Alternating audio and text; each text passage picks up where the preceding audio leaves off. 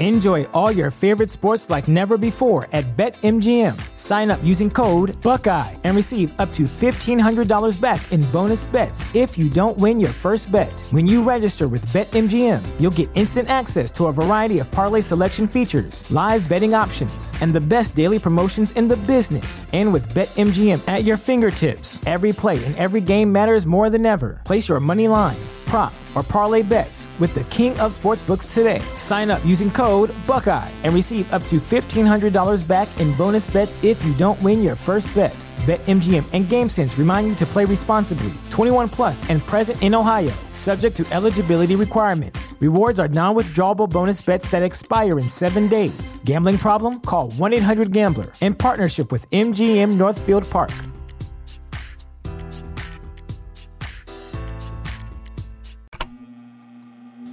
Michael Jackson's Thriller album. Stories in the Room. This is Michael Jackson's Thriller album, Stories in the Room. Join film composer Anthony Marinelli, who programmed synthesizers for 7 songs on Thriller, and A&R veteran film producer Stephen Ray, who assisted Quincy Jones and was in the studio every day with Quincy and Michael. Michael Jackson's Thriller album, Stories in the Room. I'm Anthony Marinelli with my longtime close friend and co-host, Stephen Ray, bringing you the real stories directly from the talented people in the room with us during the making of Thriller, the greatest selling album of all time. We welcome family vocal group The Waters, Orrin, Maxine, and Julia. They've performed on stage with superstar artists on blockbuster films, TV theme songs, landmark attractions, and literally hundreds of gold and platinum albums. The Waters are one of the most enduring talents ever launched into the music hit machine and were inducted into the Black Music Hall of Fame. In this segment, the Waters family tells us about the evolution of the recording process over the last 5 decades, working with Quincy Jones, singing on Thriller, and plenty of stories about Rick James, Paul Simon, and of course, Michael Jackson. Can the three of you speak to that? Like, how is it different recording records since Thriller, and how did it progress to now? Like, when you go in and like, you don't see the rhythm section. I know you guys came in with finished tracks, right? But how is it a different experience now compared to back then? And magic, did the magic change?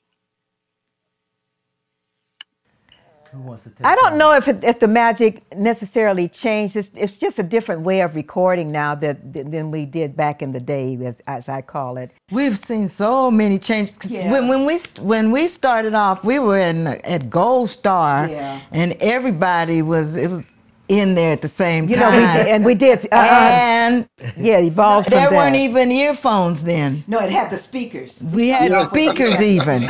So we've seen everything. Now we can sing.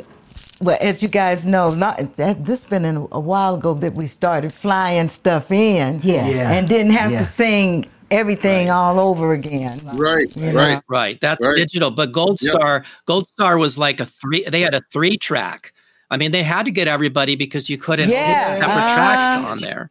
So that's a big difference, like having the people in the room and interacting. And the evolution of it. Sometimes certain producers want to recapture that.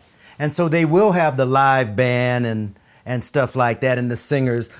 Now we have they're sectioned off and stuff like that. But some of the producers that want to reach back to the old way of recording still very seldom, but they still do it sometime. And to me, the magic in the moment is there being with the people. Being with the people, being with the real musicians. In and out and running into the guys and then running into the tempo us. may change, the tempo of the song may change. You could do all of that kind of stuff because everybody's there. You can change the tempos and stuff now, but there's something about the musicianship, the touch of the musician and things like that. It just creates a thing in the air. Well, how were Michael and when you? I'm sorry. It just triggered something in my mind. The thing in the air, but compare Quincy and Michael, that duo, producer artist, to any other. Was there something different about them? Well, Michael was out in the studio. Every time we went in, Michael was out in the studio with us. So he always sang with us whenever we did any vocals that way. And Quincy was the man in the inside the booth. In the booth. You know what, too? Both of them are quiet people. You know, to work with them, it's quiet, nice, quiet, peaceful. Both of Quincy's quiet like that, and Michael was quiet like that. That's now true. that I'm just now thinking that about is it. true. They were, We probably was you the know, loudest ones in there. Yeah, just really. You got that right. Yeah, their temperaments were really. I could see why they could work together. Yeah. Yeah, you know what I find interesting is that the evolution of that word evolution of the relationship. You had a previous relationship with Michael, and then you had a previous relationship with Quincy. So there's a level of comfortability there on both their parts because they're so familiar with you and your energy and your performances and knowing that you're going to deliver. Very true. You know, very confident that you're going to deliver. Yes. Because Michael, as you know, I have to remember to call him Michael because when we were together, I always called him Smelly, Right. I remember that. Which I'm sure made him feel comfortable because Michael always desired a certain ability to kind of be normal. That's right. That he was really never able to achieve because of his genius. Yeah. And from what my observation was of Michael, his level of perfection. Oh my! He was God. a perfection. All his moves and everything that he would do, it was just worked out to the T. And so, to me, he had a Zen type of thing about him. That Michael turned that stuff on, and you could almost see the superhero stuff come out his hand, and he'd do a move, and it would electrify the whole audience. I mean, thousands of people at once. It would just go through everybody.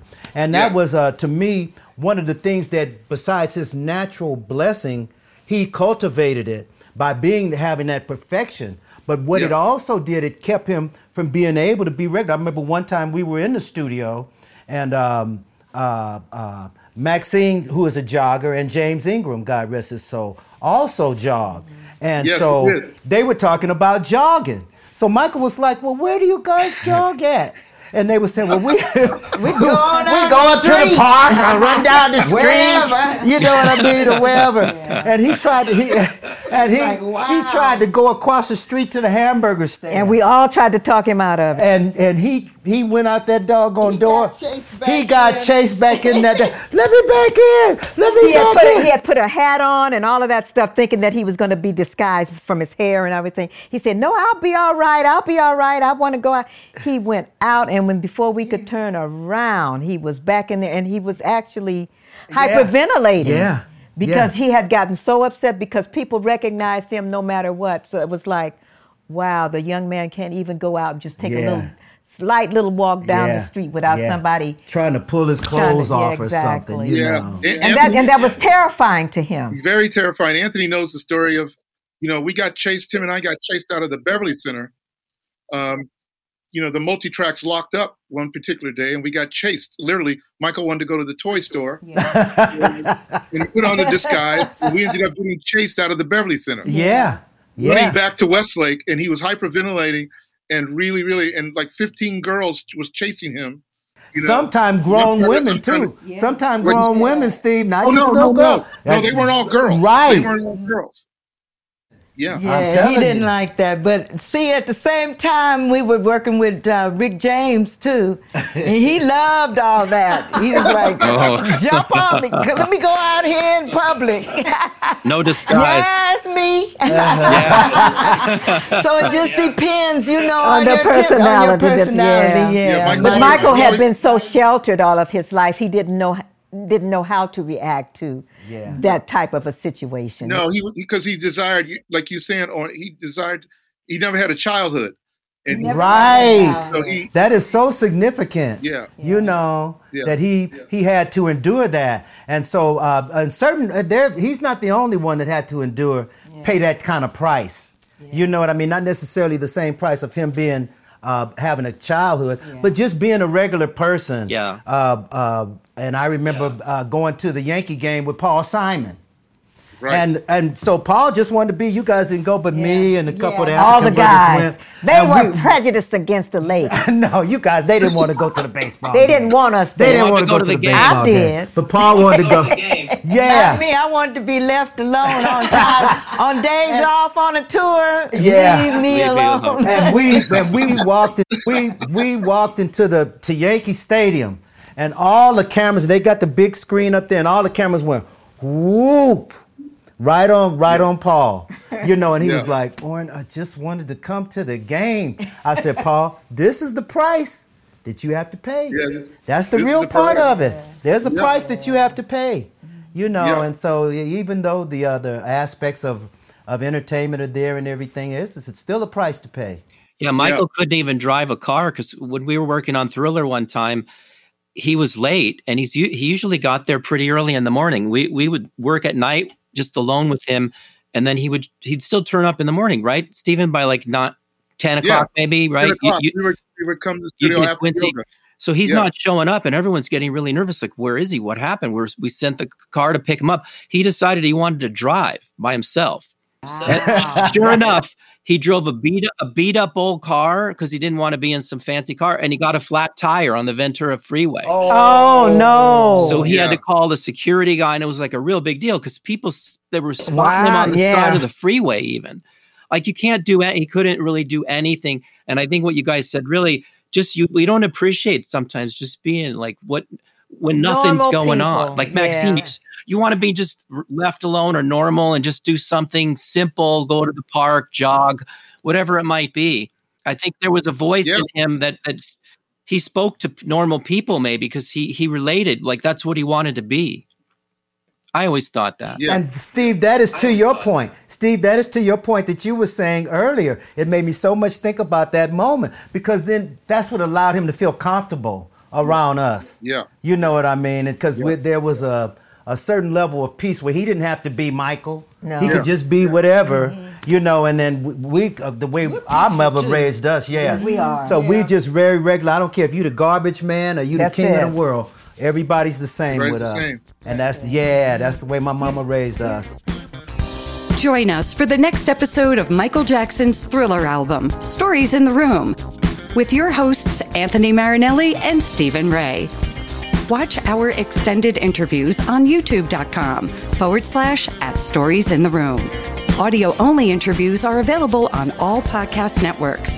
Follow us on Facebook, Instagram, and TikTok @StoriesInTheRoom. For the latest news and links, visit the website, storiesintheroom.com. This podcast is produced by Christian D. Brune and David Wolf, recorded by Audavita Studios. Additional recording by Ben Rackless. Edited by Jay Spang and Sean Hedinger. Music by Anthony Marinelli and Stephen Ray. Michael Jackson's Thriller album. Stories in the Room.